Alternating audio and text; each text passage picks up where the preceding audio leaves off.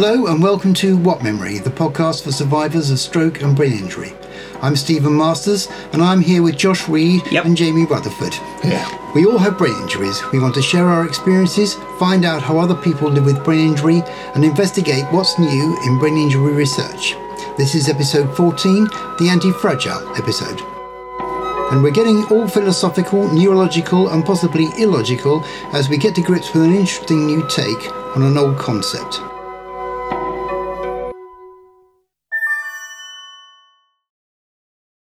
So, anti-fragile, I picked up a load of things off Wikipedia and the internet and stuff like this. Okay, anti-fragile is a concept developed by Nassim Taleb, who's an American academic, mathematician and philosopher, and he's written a book about it, of course, called Anti-Fragile, Things That Gain from Disorder.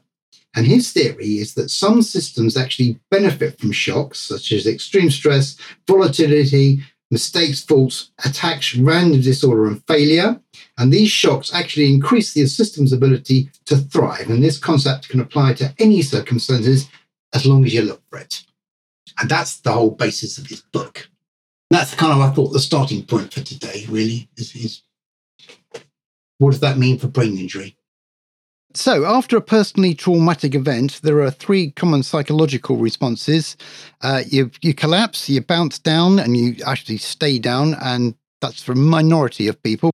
There's the second response is resilience, which I know you don't like, Josh, because it's overused. But you drop down and you bounce back, and that's a majority of people. And then there's a new one called post-traumatic growth, which is a new buzzword in the psychological world, apparently, and where you bounce down, but you bounce back better than you did before. A small minority of people do that. But in the middle of all of this, in comes this idea of anti-fragile, which is that it's an inbuilt thing in any system. And since we all designed systems using our brains, we're really replicating something which already happens in our own brains, which is why when you have a stroke or brain injury, the brain works its way around the problem and starts rebuilding itself, what they call plasticity. Yes. It just works its way around. And that could be because it's been designed to withstand a shock like that. Yeah. Because I remember the beautiful moment when I was talking to this stroke specialist as I was coming out of hospital. So I said, what exactly has been going on? He said, well, a bit of your brain has died. Yeah. And it won't come back. You were like, what the hell are you saying? It's never going to come back. You mean it's completely dead? Yeah. And that's what he left me with. Yeah. But it's only a bit later that I found out that actually the brain starts to rebuild in this remarkable system. Probably what he meant was that bit's dead, but you can do without it. The body is able to cope without it. It might be longer, it might take years, but slowly it will get back to you'll be doing the same things that you were doing, maybe in just different ways mechanically in your brain. The bit he missed out was all of that. Yeah, which is definitely what you need to hear when it's... Because when he said it had died, I was thinking, well, how big is this bit? Is it a golf ball size? Is it is it the entire half of my brain has just the back withered part and of my died? brain just dead completely. But how much of it? About a quarter. But gee, that's a lot of brain. Yeah. I would have really panicked if somebody had said a quarter of your brain's never going to go back. Yeah. So, okay. So the psychological one is that. So this new concept says that the whole thing is designed to bounce back better. What I want to know is, if that's true, is the working system of a brain designed to be anti-fragile in the first place? Yeah. In other words, are we going to bounce, when it gets damaged and it's broken, all that rerouting stuff, is that going to be enough to get you back to a better place than you were before? Yeah. And why would it do that? Because if you've got a bit missing and it's trying to join up the bits around it and create new pathways, so to speak, between the neurons to cope with everything so you can get back to moving your legs and your arms and stuff. Yeah. Why would you get any better than you were before? And what are the implications for that? Yeah. I think that it's very interesting because maybe on the face of it, if you lose the use of an arm, you've kind of lost the use of an arm. It's not like there's much you can do.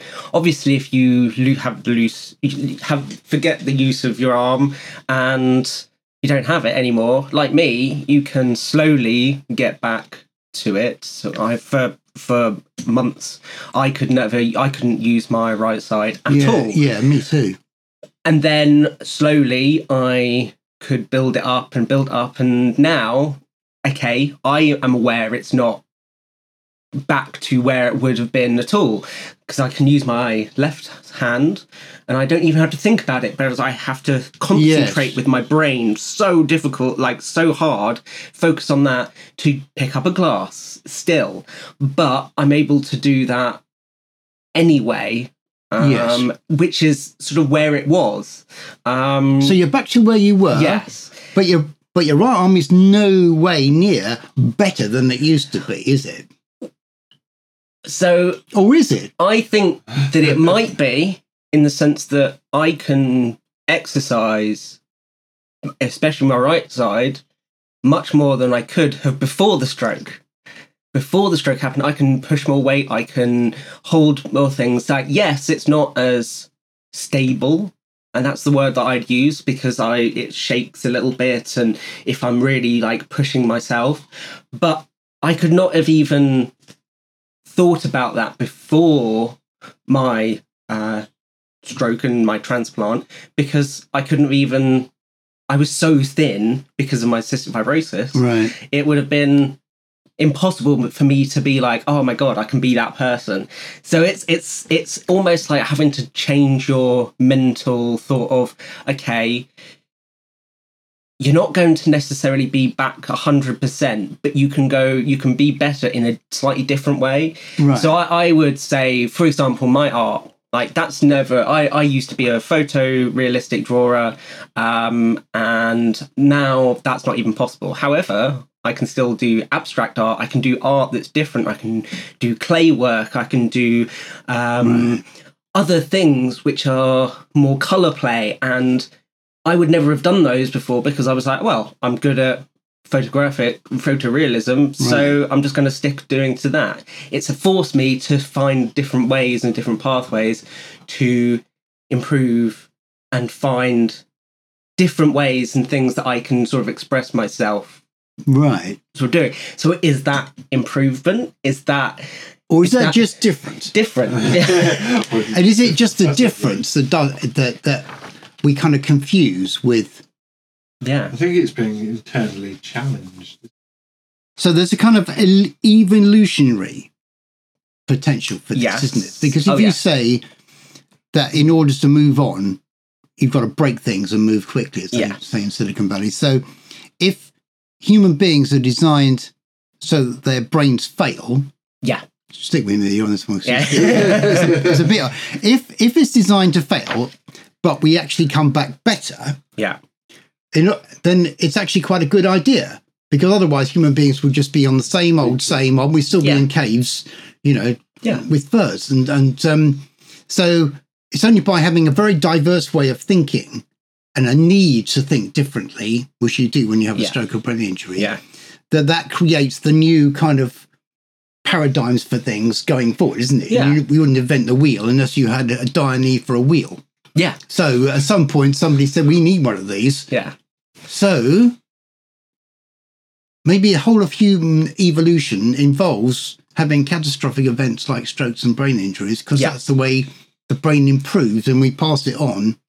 Well, yeah, look at, so with the example of the sort of caveman, imagine someone being like, I've lost a leg from a heart attack or whatever, and suddenly it's like, actually, the best way I can move is to have this sort of almost peg legs. So it's like, oh, that's an improvement. Well, if you look at, say, disabled runners, like disabled runners, I mean, those legs that have those kind of curved leg things, they can move at phenomenal speed. It's Yeah. almost like a cyborg thing. Yeah. So necessity is the mother of invention. Yeah. And having a leg missing creates a situation where somebody's got to invent a clever leg. Yeah. So, I don't know if So it's going that's to... an interesting, that's a very, very deep and complicated. I think subject. I might just trying to rescue something out of the situation we're in. So I'm trying to talk it up a bit and think, well, there might be advantages because if you reconnect things in the brain after a stroke or brain injury, those new connectivities, although they might repeat the same patterns you had before, inevitably must have bypass old things. So new habits, new experiences, new ways of thinking. Yeah. You're not in the same old rut you might have been in before you had your stroke. Definitely. You've had to jump out of that and do something completely different. Yeah. So that maybe that is just Frees you. I think it frees you to think very differently because you're forced to. Well, and that's the thing. It's like, so in a minor way, a lot of people, as we've heard from Joanna, less Classic example. less worried, less stressed, less doesn't mind as much. It allows you to go, right, actually, these filters I need to put back up. I'm choosing to put these filters There's back a very up. good way of describing it, Josh, because I've felt very much the same way myself. But I know exactly what you mean by that. There's a way to describe how it is you've realised Yeah. that you do need to put back up, and then there's things that you. When you go, actually, no, I don't want that in my life. I'm happy to be more of myself. I'm happy to be more assertive more assertive, more sort of. I will say what I feel rather than just say it being like, oh, okay, I don't agree with you 100%, but I'm going to act as if I'm going to nod and agree with you because you're a random person who actually I don't care about. And I also, in a way, it's kind of like, oh, I don't like you. You're like, I don't know, a friend from when I was like 2, but actually you're a waste of space. And I'm choosing now to get out To actually say get it rid to of my them. life. Yes, Which you might not have done before. You might Exactly. have thought, I'll tolerate that. yes, exactly. But that's not quite the same, though, is it? Of actually, I mean, that's a psychological coming Yes. back, I would think. yeah. It is Yes. of you had before. But that might be, Well, are we confusing I suppose- different? Yeah, I was going to say, it depends, doesn't it, how you perceive it. As Josh has just described it, I've felt pretty much everyone I've spoken to with head injuries felt very much the same way. Is that no longer willing to Put up with things that they didn't have to. exactly. It's like you've reevaluated, I suppose, the purpose of life and also what you're doing, and realise the things that you no longer require, like added fluff. That's Like, re- I will often see in a room people talking, but to a means to an end, and they'll talk for an hour, but I quite clearly understand what this conversation's going and what Yes. the intentions are. Out of society, people tend to fluff around everything just to fill out the day. And I mean, as well. That might be a social convention that's been to not hurt people's feelings, and I think that's the thing. You have to be very careful after a There's stroke. a fine line. Yes, isn't there? exactly. Yeah, Where- most certainly. and you will And at undoubtedly and I hurt think people's that's the thing, feelings. isn't it? When you first, as we've discussed, especially when you first,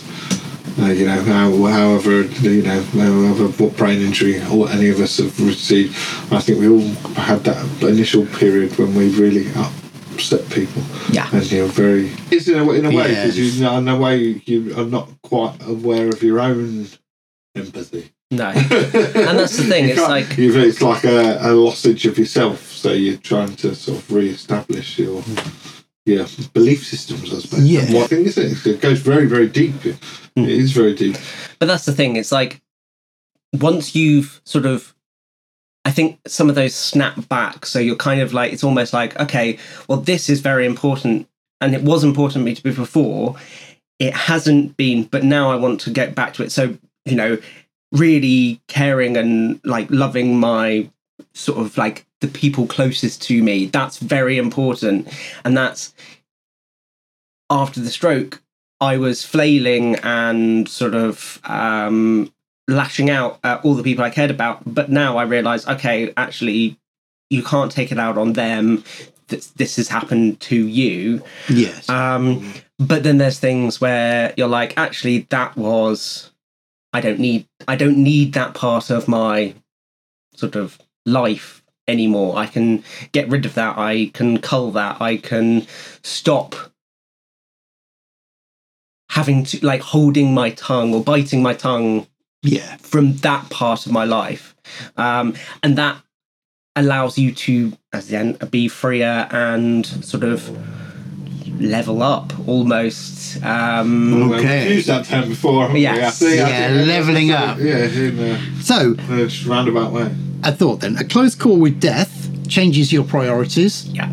100%. Which is not the same as evolving your brain up quite so much. It's a reset of what you're thinking, which is what we've been talking about. Yeah. But is there a built-in aspect to this, which in doing this, we are going to go to a different, better place because we've ditched everything, because we've had a close call?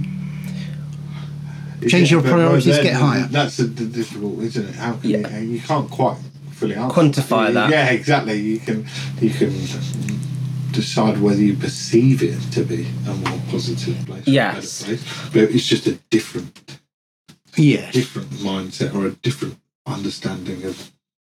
Exactly. I think that so the problem is it's probably for the scientists to be like, we found this thing that every cell in your body is programmed to, when it has trauma, to bounce back better, to sort of stop or to create this process which helps you to far exceed where you've been.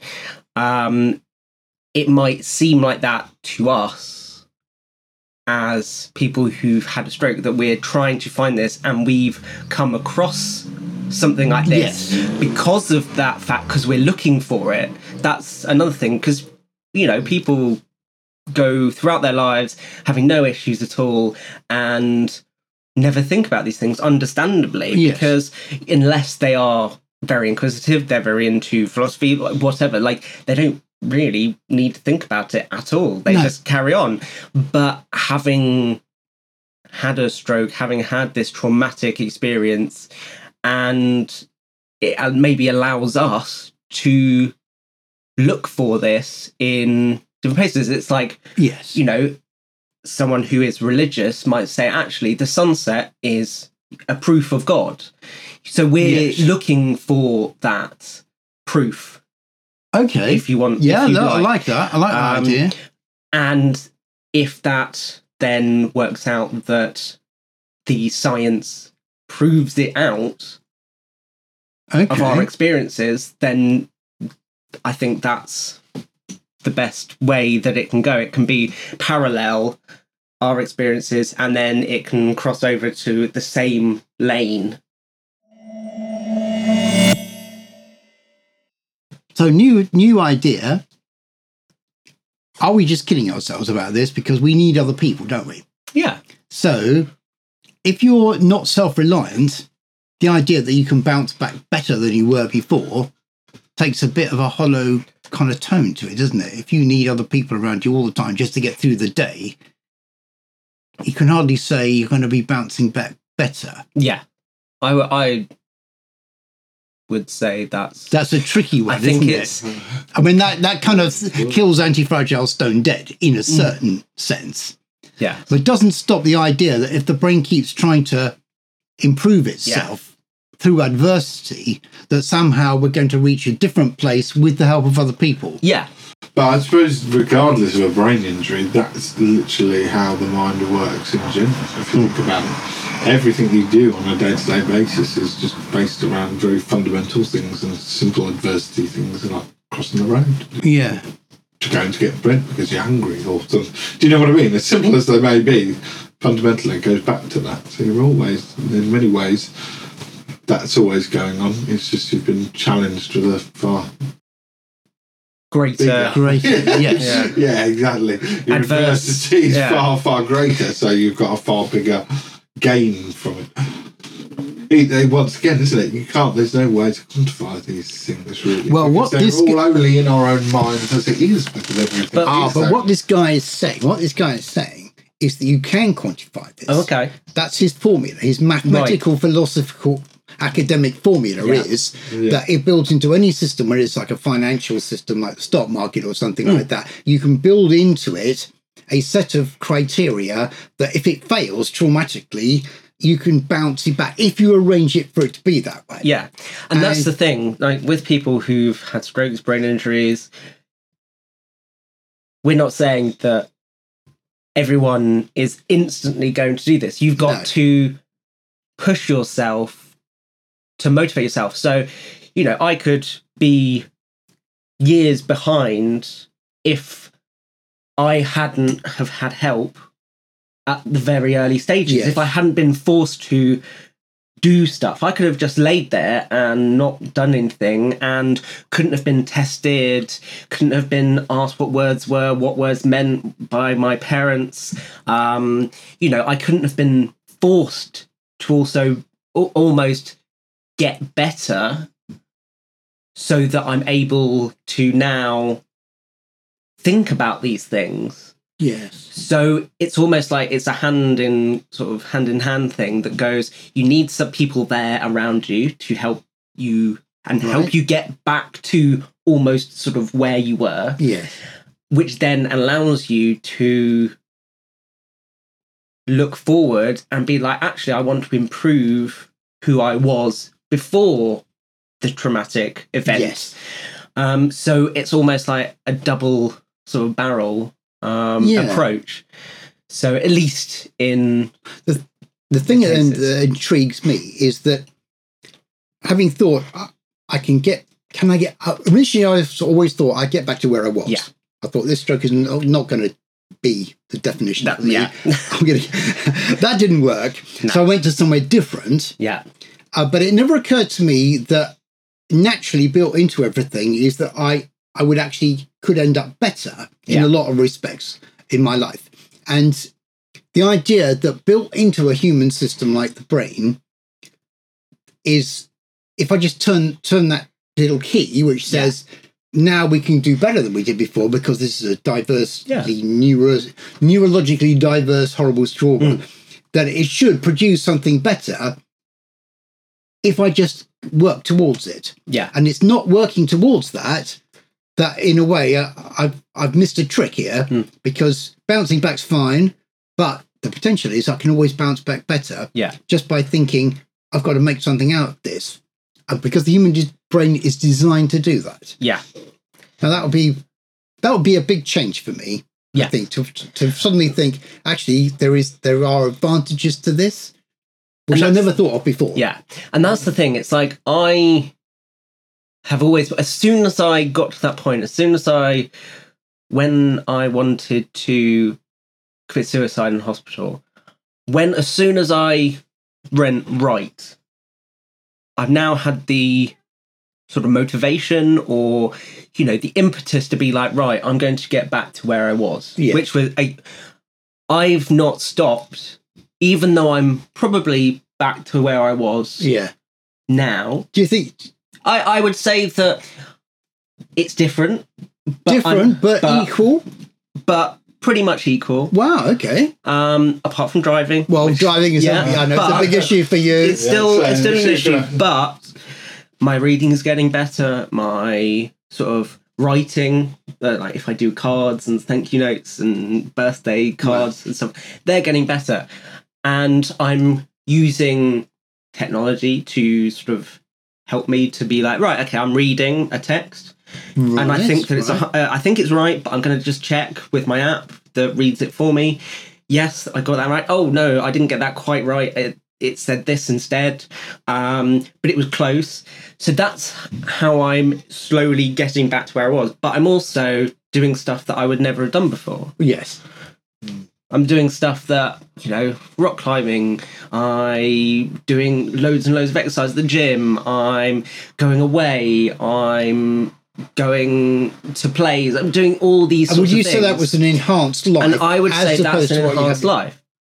Okay, compared to what I had before, because obviously it was a different situation. But after I had CF for the last 4 years of my life, really, I was in hospital. I was struggling to breathe. I was probably going into hospital for a month, coming out for 2 weeks. I'd then have to go into hospital again. That was my life. I didn't have that much time to sort of fit in and to squeeze in the normal parts of life. So it's freeing up your time in a way you hadn't expected to diversify what you do in a kind of advantageous way to you. Oh yeah, definitely. And so I think that I've always, as soon as at that point when I was like, right, I'm going into hospital, I'm going to get better. It's not stopped. Like, I've got better in a certain way, but I'm not stopping there. I'm not being like, I'm happy now, I'm content, I'm where I want to be. I'm like, I want to do this. I want to maybe have a house at some point. I maybe want to not live at home, ideally. I want more and more out of life. More drive. And motivation to succeed. That could be it, couldn't it? And that's the thing. Is that my own motivation? Is that a process that's actually part of your brain, body cells and brain cells that's just helped me to go and that's the key, isn't it? And that's your choice. But it's not psychological, because the brain is doing this naturally. Because so without me having to do anything at all, the brain decided it would rewire itself around my stroke. So the bit that they said was dead, that was still there, but the brain, without any prompting from me, I didn't have to say anything or do anything, it decided it would now start to work its way around that. So it recognised the injury, recognised I was in a bad state, and decided to rewire itself to get back. Now, I think that's quite an extraordinary idea. Oh, definitely. That the human brain is so amazingly well developed. But that's the thing, it's programmed, like, as with the programming, it's like I've had 27 years of disappointments and having to bounce back, having to have disappointments, bounce back, and so of course, in a way, I was going to bounce back from my stroke. Yes, because my whole body was used to, for example, going to the gym for 6 months and then being in hospital for 2 months and losing all of that progress that I'd done. And I was like, okay, I need to get back on it now. Yeah. And I would go back to that 6 months and then go back down. But that was my constant life. So that was almost, in a way, training. But that's neurological. Yes. Yeah, you're training the neurology to bounce back. Yeah, absolutely. Back. And now that, like, I'm able to not have that difficulty where you sort of crash and burn and have to bounce back. My body's like, okay, well, obviously it's almost like I'm bouncing back from where I've improved. So even though I'm you've got better, a previous experience of resilience, which most of us, of course, don't have. Obviously, no. Most of us, it's a first time experience, which is kind of like, what the hell's going on here? So that's probably held you in good stead, because you kind of retrained your brain to be able to bounce back better. Yeah, and I think that a lot of people, having been like, oh wow, the biggest thing for me is people saying, oh wow, we wouldn't know, like people when I'm walking my dog and they end up talking to my mum another day and she says, oh yeah, sorry if he doesn't see you, it's probably because, and they're like, what, we didn't think he was odd at all, we didn't know that he had anything wrong with him. So the thought then is, if there are so many people with strokes, brain injuries, and there is somewhere locked in this the evolutionary neurological process of the brain healing itself, Yeah. then as much as we can find out about that is going to be an advantage to everybody. Yeah. Because it's kind of moving the brain up a higher plane from this is a bit of squishy nonsense to this is an incredibly capable piece of machinery or system, I suppose, if you think of it as anti-fragile. Yeah. So therefore, we should be collectively finding out as much as we can about how the brain heals itself. Yeah. Because that's how we're going to evolve. And the final thing, therefore, would be if the brain reinvents itself after a stroke and we invent ourselves and then humans reinvent themselves, that's how evolution works, isn't it? Exactly. Yeah.